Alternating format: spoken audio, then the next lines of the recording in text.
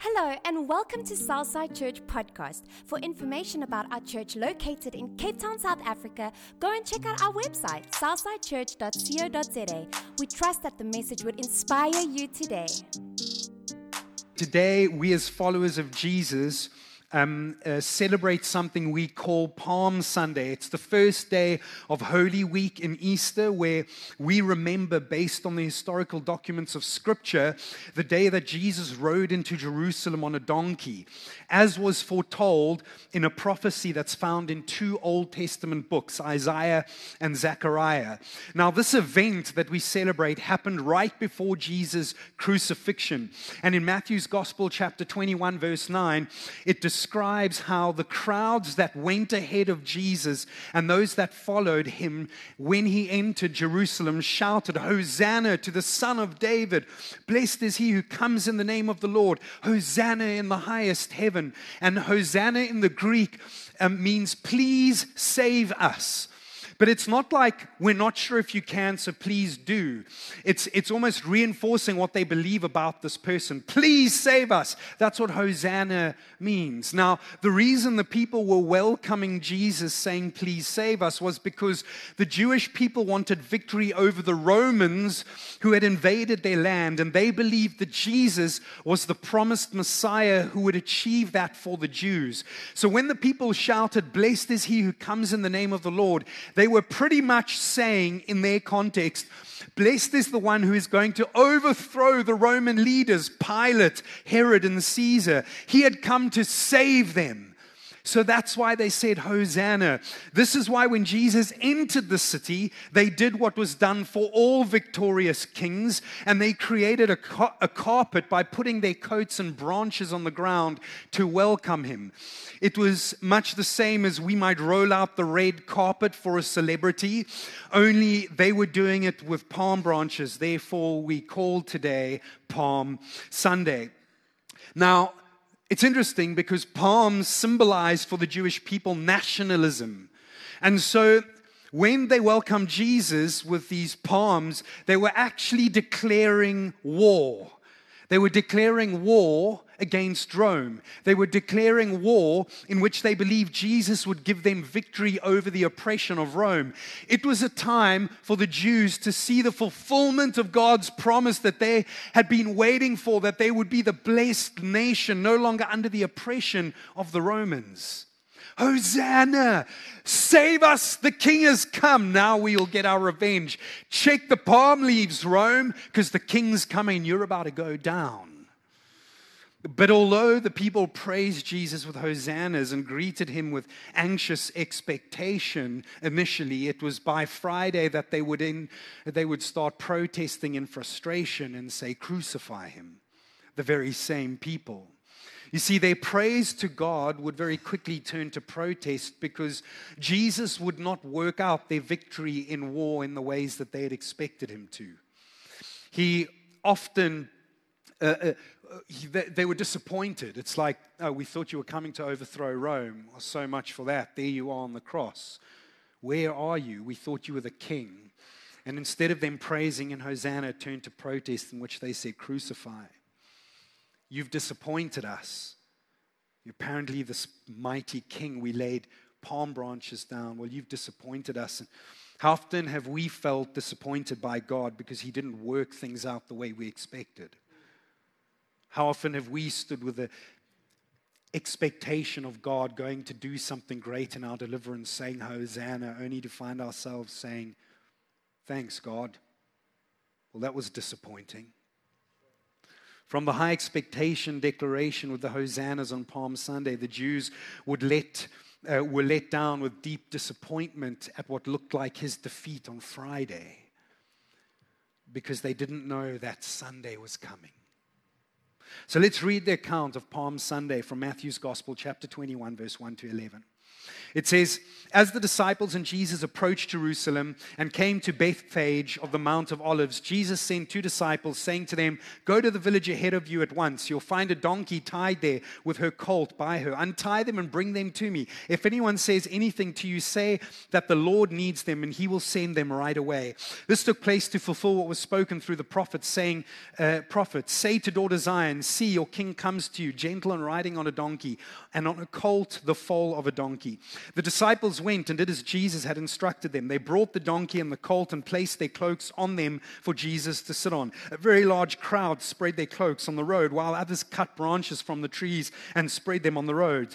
The crowd that went ahead of him and those that followed shouted, Hosanna to the Son of David. Blessed is he who comes in the name of the Lord. Hosanna in the highest heaven. When Jesus entered Jerusalem, the whole city was stirred and asked, who is this? The crowds answered, this is Jesus, the prophet from Nazareth in Galilee. This is the king that's come to save us and overthrow Rome. 2 lessons that we can learn about God and ourselves from this historic moment in the context I've just given you a moment ago. Firstly, sometimes we fight against an enemy God didn't come to defeat. So the people declared war against Rome with their palm branches and their declarations of Hosanna, expecting Jesus to lead them into a victory by toppling the Roman Empire. But Jesus didn't come to defeat the enemy they were waging war against. He came to defeat the enemy of sin that ensnares every man and woman. Jesus didn't come to defeat an enemy to prove the Jewish nation was the righteous people. He came to reconcile all mankind through his righteousness. We've got to make sure we're in the right fight. Because sometimes we fight against an enemy God didn't come to defeat. A person, a thing, a situation, a group of people. This is why the New Testament book of 2 Corinthians 10 verse 3 to 5 tells us, for though we live in the world, we do not wage war as the world does. The weapons we fight with are not the weapons of the world. On the contrary, they have divine power to demolish strongholds. Now listen to the context of this idea that we wage war differently. We demolish arguments and every pretension that sets itself up against the knowledge of God. And we take every thought to make it be captive, and we make it obedient to Christ. So the writer is saying we don't wage war like the world. Hiya! The biggest war we fight is one that involves thoughts. So when we engage in warfare, it's more often dealing with ourselves than others.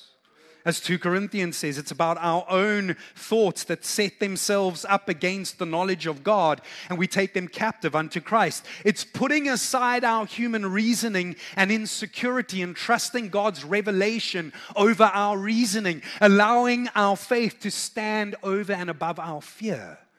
That's the greatest war we will fight. We don't fight war like the world. Now, this was not the way the Jewish people understood Jesus as he entered Jerusalem. They were using their human reasoning to wage war against their physical oppressors, Rome. And it meant that they were fighting an enemy that Jesus hadn't come to defeat. Well, of course you're going to be disappointed if the enemy you're trying to defeat is one that Christ isn't interested in.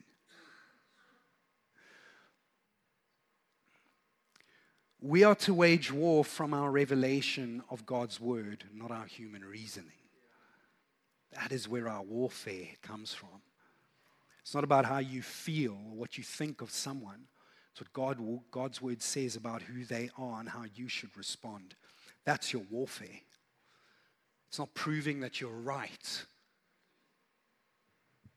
It's loving like Jesus so that you reconcile. If we wage war from our human reasoning, then we will begin demonizing people. It will become someone or something. In the name of Jesus, I bind you. I bind them. If we wage war from our human reasoning, then we will begin demonizing people the way the Jews did to the Romans, or the way that the Nazis did to the Jews. and then we see how the story ends. But if we fight from revelation, it will always lead to reconciliation. The greatest warfare you will engage in is with yourself, your insecurities, your human reasoning versus God's revelation, and God's ways versus your human expectation. The greatest warfare you will engage in is not with others, it's with yourself.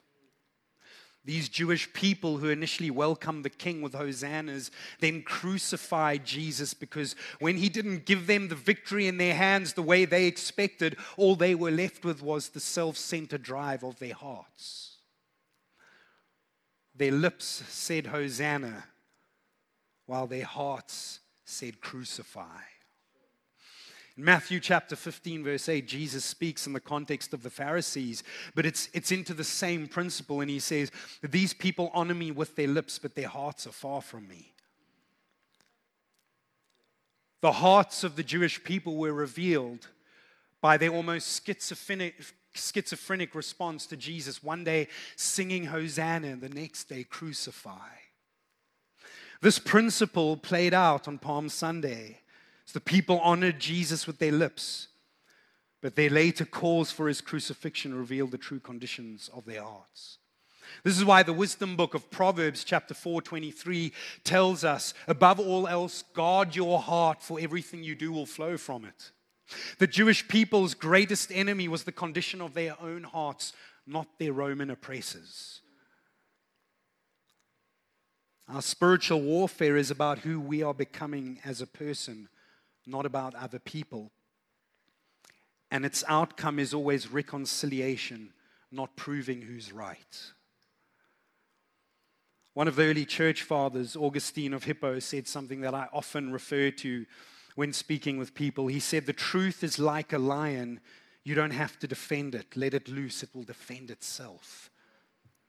We've got to make sure we're in the right fight, because sometimes we fight against an enemy God didn't come to defeat. The second thing we can learn through this moment in Palm Sunday and our understanding of the context is that God's always communing with us in our struggles, but we're not always able to comprehend his works. He's always communing in our struggles. God, where are you? I thought you would have come through for me. Where are you? You clearly aren't here. God's always communing in our struggles. It's us that can't always comprehend his ways. Was God with those Jewish people when they sung Hosanna? Yes. Was God present with those people on his way to defeat death and reconcile them in the crucifixion? Yes. The issue was not that he wasn't communing and communicating his presence and power as promised to the Jewish people. It's that they couldn't comprehend it. How could a king so powerful defeat the enemy through crucifixion and death? How was death going to be the doorway to their deliverance if this truly was the great king they had lain palm branches down for? The people were disappointed because their expectations of the way victorious wars were won were not met by the king that they had put their trust in. When God seems to disappoint us, it's not communicating that he's absent in our suffering or hasn't given us victory. It's because we can't comprehend his ways of working in warfare. It's not because he's not communing with us. It's because we can't comprehend his ways in warfare. God communicated his love for us by becoming human. During those moments in history that we read from the Gospels around the people's response to his humanity, many pushed him away because they could not comprehend God in flesh. He was too natural to be supernatural, too human to be divine. And in Luke's Gospel, chapter 23, verse 37, the people in that moment, some of whom would have been cheering him on as king with the words Hosanna just a few days before, now stood in the presence of Jesus as he communed with them while he hung on the cross. And instead of believing he was the sovereign supernatural king, they began to question whether he could work in their ways so that they could make sense of this king winning them a war. And they say, if you are the king of the Jews while he's hanging on the cross, then save yourself. We sang Hosanna because we believed you were going to save us. Well, God, is it really you with us? Because when I look at this man, it doesn't feel like God communing with me and leading me into victory. It feels like the disappointment of a man that claimed to be something he's not, who's busy being defeated. So Jesus, if you really are the king, which we cheered for on Palm Sunday, prove it to us by working in our ways and save yourself. God was so close to them in that moment, but they couldn't comprehend how this was God working because their ways would have looked different. They wanted Jesus to prove he was God by working their way, saving himself from the cross, just like the Jews in Jerusalem expected God to win the war by toppling the Roman Empire. Do something our way to prove to us that you're communing with us. Because right now, all this is communicating is that you are destroyed, defeated, and not who you say you are. God, I trusted you so much. God, you said in your word, you are this in my life, so why am I experiencing this? God, I don't get how this can be victory, because when I look at my life now, it feels like I'm standing in the darkness of crucifixion. Where's the deliverance you promised? God doesn't work the same way we do in our warfare. Sometimes we can think he's not communing, when in fact it's just us that cannot comprehend his ways. The reality is that God's always communing with us in our struggles, but we don't always comprehend. And this is where we learn to trust who he is when we don't understand how he works. See, while the people taunted Jesus as he hung on the cross by saying, if you're the king of the Jews, save yourself. Just think about this. Little did they know that he was busy saving them.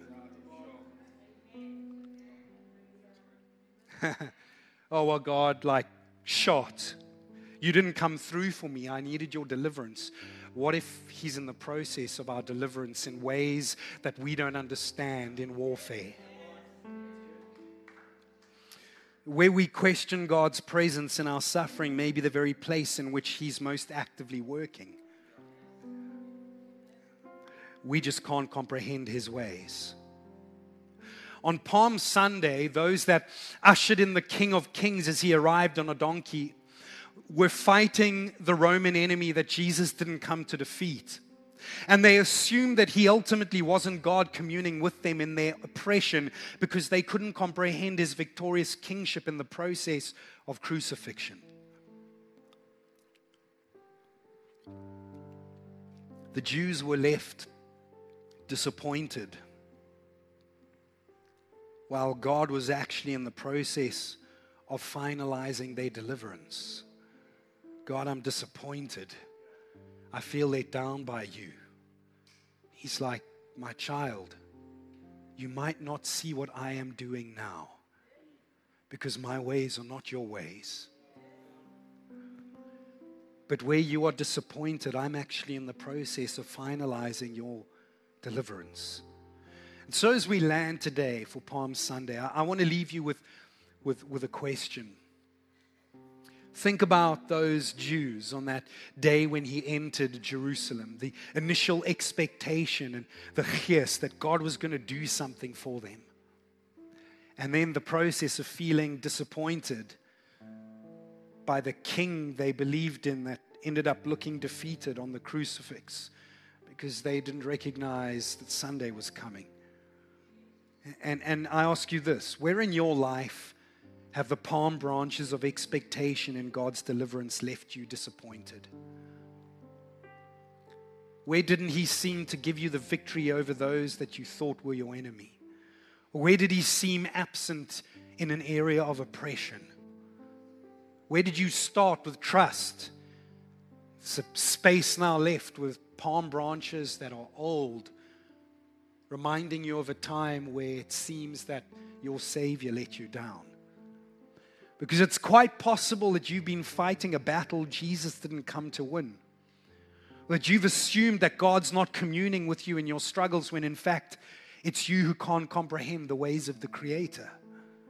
Today we know that although the Jews' expectation of victory was crushed at the crucifixion on Friday, Sunday was coming. When we read of their disappointment, looking at their Savior crushed at the crucifixion on Friday, we read it with a different context, because we're not stuck in the chapter still having to write the next that speaks about resurrection. We know that Sunday was coming. And as followers of Jesus, we live in the context of Sunday's resurrection today. And that means no matter how many disappointing Fridays we face, Sunday is always coming. No matter how many disappointing Fridays we face, Sunday is always coming. I'm sitting in the middle of the fear of a crucifixion Friday in my personal life. I don't feel God's communing with me. I don't feel that He's working in the ways that make sense to me. I want to give up, but I recognize that I don't need to, because even though I'm in a Friday, Sunday is coming.